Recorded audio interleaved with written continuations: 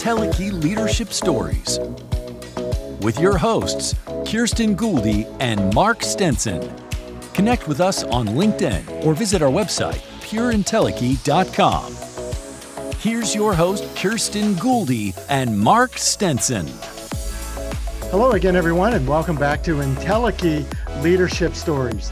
We're the podcast where we talk about entelechy, meaning reaching our soul's purpose, elevating our human potential, working for the global good.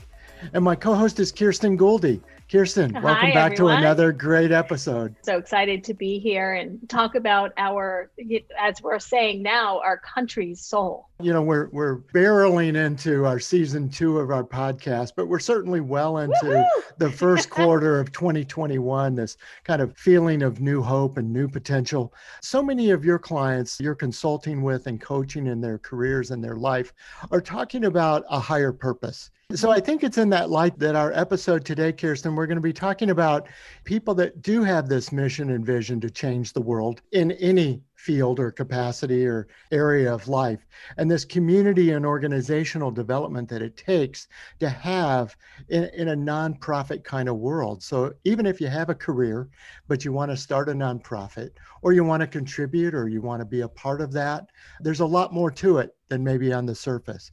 And we're just so glad to have as our guest Valerie Leonard from Chicago with a company called Nonprofit Utopia. Valerie, welcome to the program. Thank you. Thank you for having me. It's great to meet you, Mark and Kristen. Yeah, this idea of emerging nonprofit leaders, we really need to provide the structure and environment for those missions to really thrive. Mm-hmm. And I guess, Valerie, I wanted to start with somebody who's got this change the world mindset, but may not understand what does it take to really organize or run the nonprofit vision. How do you work with these organizations to help prop up that structure? I do it through coaching and consulting, as well as through an online community. And for those folks who are just contemplating starting a nonprofit, I have a coaching program to get people through 90 days and have a new organization. And I really like working with folks from scratch because it's so hard to train people who have been doing the wrong things for the right reasons. So I like to train people from scratch. So what I do through those coaching is I help them to develop their organizations. I also let them know up front what the requirements for the government will be, and also try to make sure that I can instill in them what I perceive to be strong values that were instilled in me from my parents as well as other leaders. I have a strong focus. I say that I'm trying to recruit and train the next generation of ethical nonprofit leaders, because we have all seen stories where people have really mismanaged nonprofits, and nonprofits get a really bad rap. And even when corporate America does things wrong, people then put a tighter grip on nonprofits. So that's one way. And and even with our online community, I'm constantly sharing with people resources that will help them to strengthen their organizations on a number of different fronts. That's so good. And I love your underscore there of the ethically run. We talk to a lot of companies that are trying to build this conscious leadership. It's a more socially responsible, and I love that addition of the word ethical there. So, with these people starting these nonprofit organizations, obviously they have some specific cause or mission, but they really, and even if they feel like they know something about it and they have, strong emotions about it, that doesn't necessarily mean they have the capabilities or the wherewithal to organize around that. How do you help them think through those needs?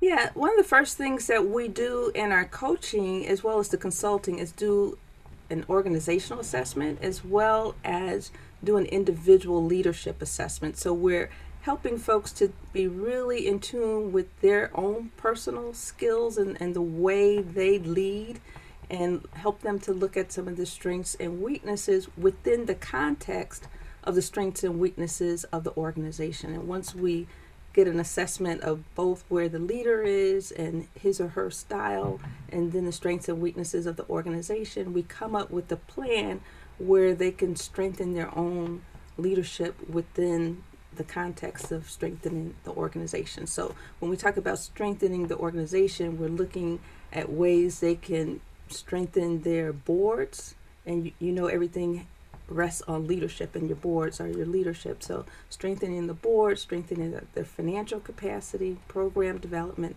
about 7 different sectors. God, So I think good. you need to be in the corporate world doing that.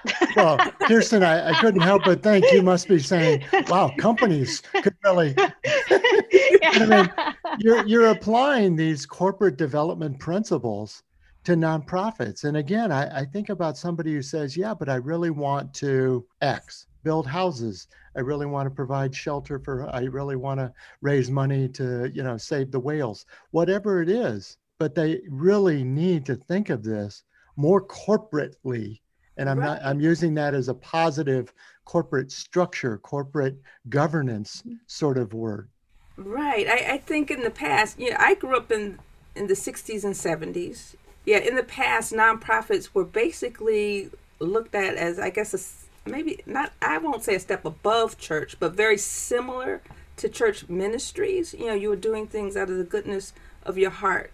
Now it's not so much that way. I talked to some younger people. They lamented the fact that, working in a nonprofit feels so much like corporate, but, some of those nonprofits are larger organizations. But I think in the past, we have gotten so caught up in trying to save the world that we don't necessarily think about the infrastructure. And if we take a step back and actually develop the infrastructure, we can actually go further.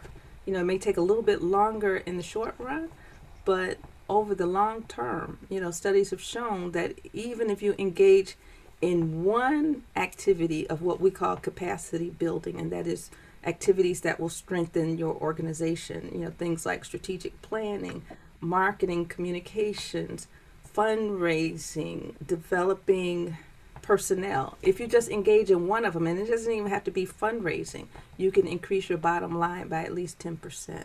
So you really, really need to put the infrastructure in place so that you can go far. And what's this saying? If you want to go fast, go alone. If you want to go far, go with many. But the same is true for developing your infrastructure. If you want to stay around for the long haul, you got to make sure you have systems in place so that as people come and go, you have a institutional knowledge that you can retain so that the organization can continue. So important. It's fascinating. You went back to the 60s and 70s, and you likened it similar to the church organization, which is really what promoted a lot of those movements in the 60s and 70s, right? They were what fueled the social conscious change. And when I think about that, I was recently watching something with Al Sharpton, and he was speaking to the amount of work that actually goes into organizing marches, what really has to happen. And there's a huge, and I was just, as you were talking about the infrastructure, the communication, the marketing, what it really took to organize all of those women to march when Trump got elected, right? There was an incredible amount of administrative work that went into pulling that off. So when you really think of, if you're going to change the world, you really need the ability to lead, collaborate, have vision, understand the economics, what it's going to cost to even do it, your time value of money, what's it going to take out of you, which is what I think you're really speaking to, right? Right. And like I said, I think we're so busy trying to do the immediate, save the world, that we don't often think about that.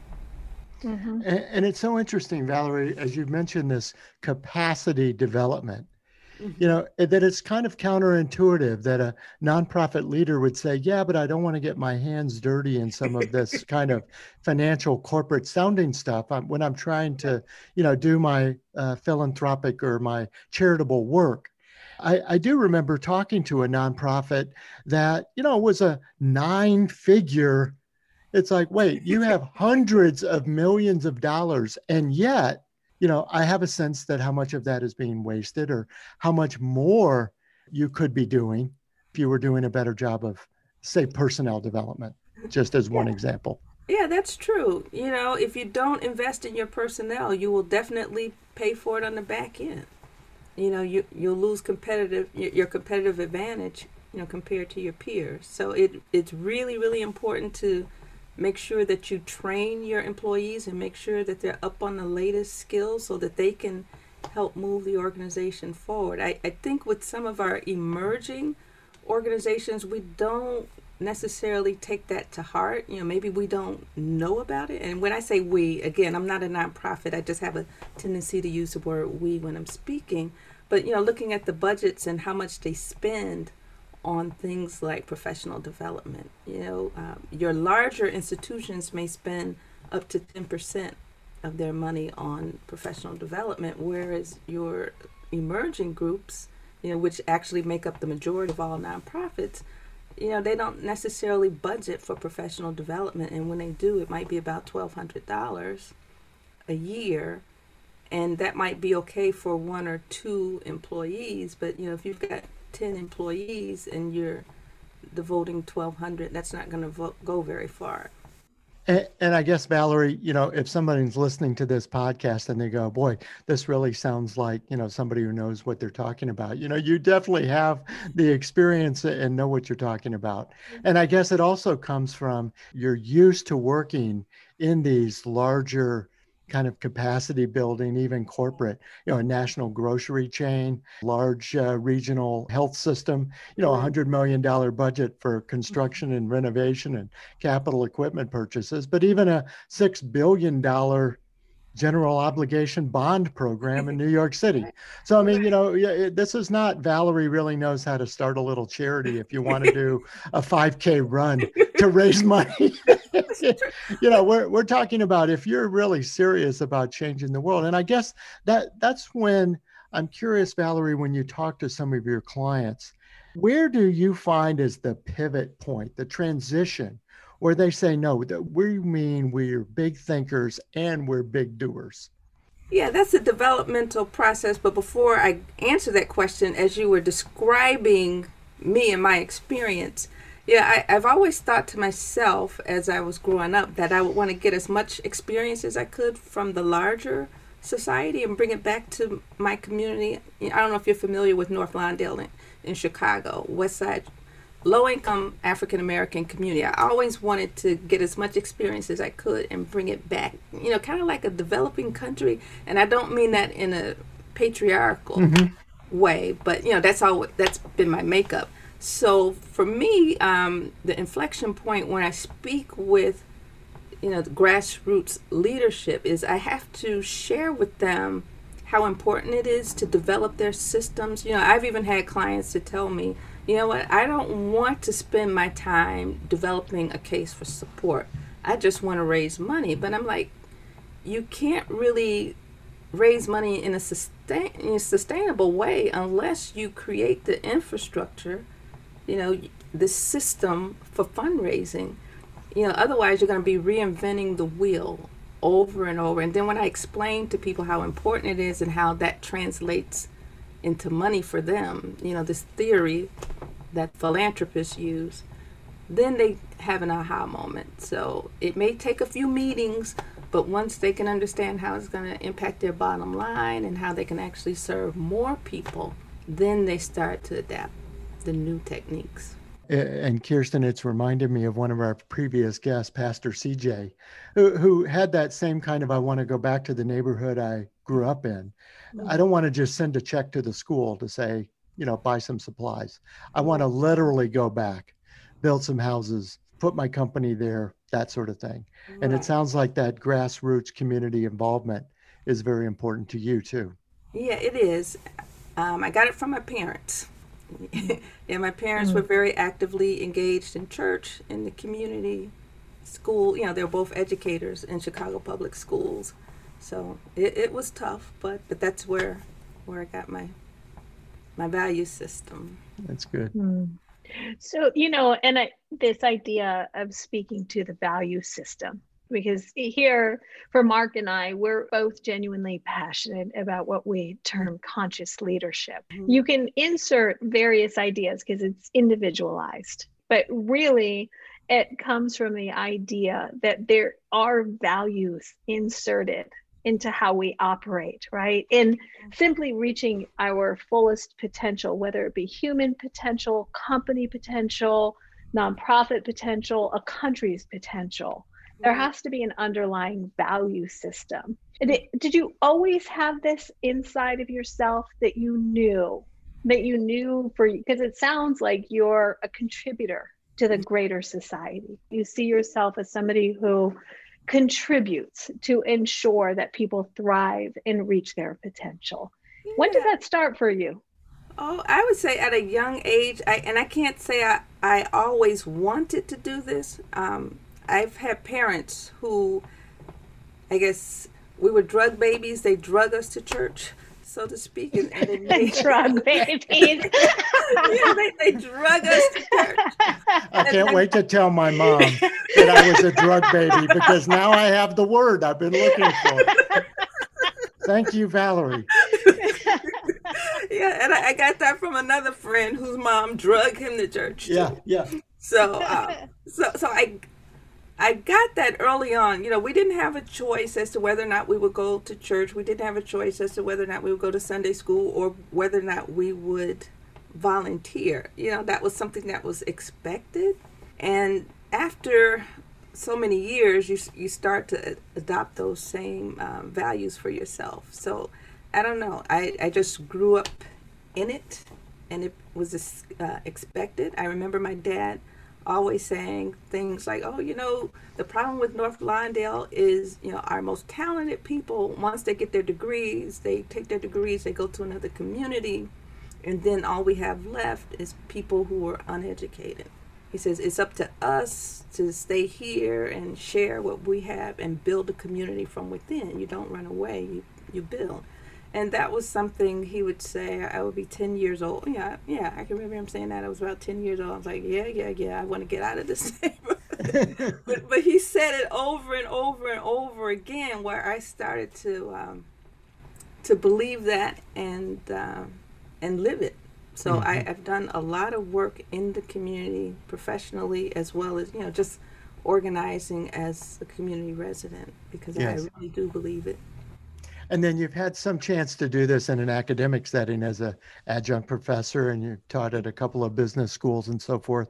How do you find that generation? Now we're talking about people who really want to study this, you know, and think about social innovation. What's the mindset that you see coming up in that next phase? I am very pleasantly surprised. They're so much different from us. And when I say us, I'm talking about people who were at Kellogg. When I was there from 87 to 89. This was the time when you had all these, you know, where Wall Street, all the leveraged buyouts and whatnot, and greed was good and all that stuff. And I can remember when I was in business school, we laughed to scorn the folks who studied nonprofit management. We all wanted to be investment bankers or six-figure consultants. And we're like, why are these nonprofit people here? Blah, blah, blah. And here it is, I'm doing nonprofit. But I started off. And here you are. Here I am. But we laughed them to scorn. The Wolf of Lawndale. Right, the Wolf of That's a good one. So I teach students now, and their mindset is totally different. You know, even the business students, many of them, they want to do something good. Even if they make money, they want to do good while doing good for them. I just want to say thank you for supporting what I always say, because I am so energized by our youth. I feel like, okay, we may really have a chance to save our world, right? Because they are different than any other generation that's gone before. Yeah, very, very smart. They have very, very innovative ways of solving problems. You know, I think, you know, I'm on the tail end of the baby boom, and I think we might be a little bit more traditional, a little bit more entrenched in our way of thinking.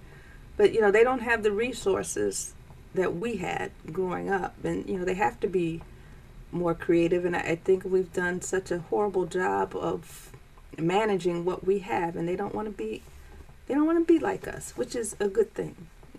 I see that they're less greedy, and more concerned about the environment, even if they are finance majors, Yeah, yeah. But you've also, I think, now putting a couple of these ideas together, but I mean, you've said that there is a way to build their capacity. And yet, we're not trying to transfer our values, but we do have some experience and we do have some knowledge about, either grant writing or filling out the right tax forms. I mean, keeping you out of trouble also helps promote your cause. Right. And, is there a way that that's bridging the generations a little bit? Yeah, whenever I talk with them about nonprofits, I always bring the conversation around compliance, because about a third of our organizations have actually lost tax exempt status just for not filing the right form.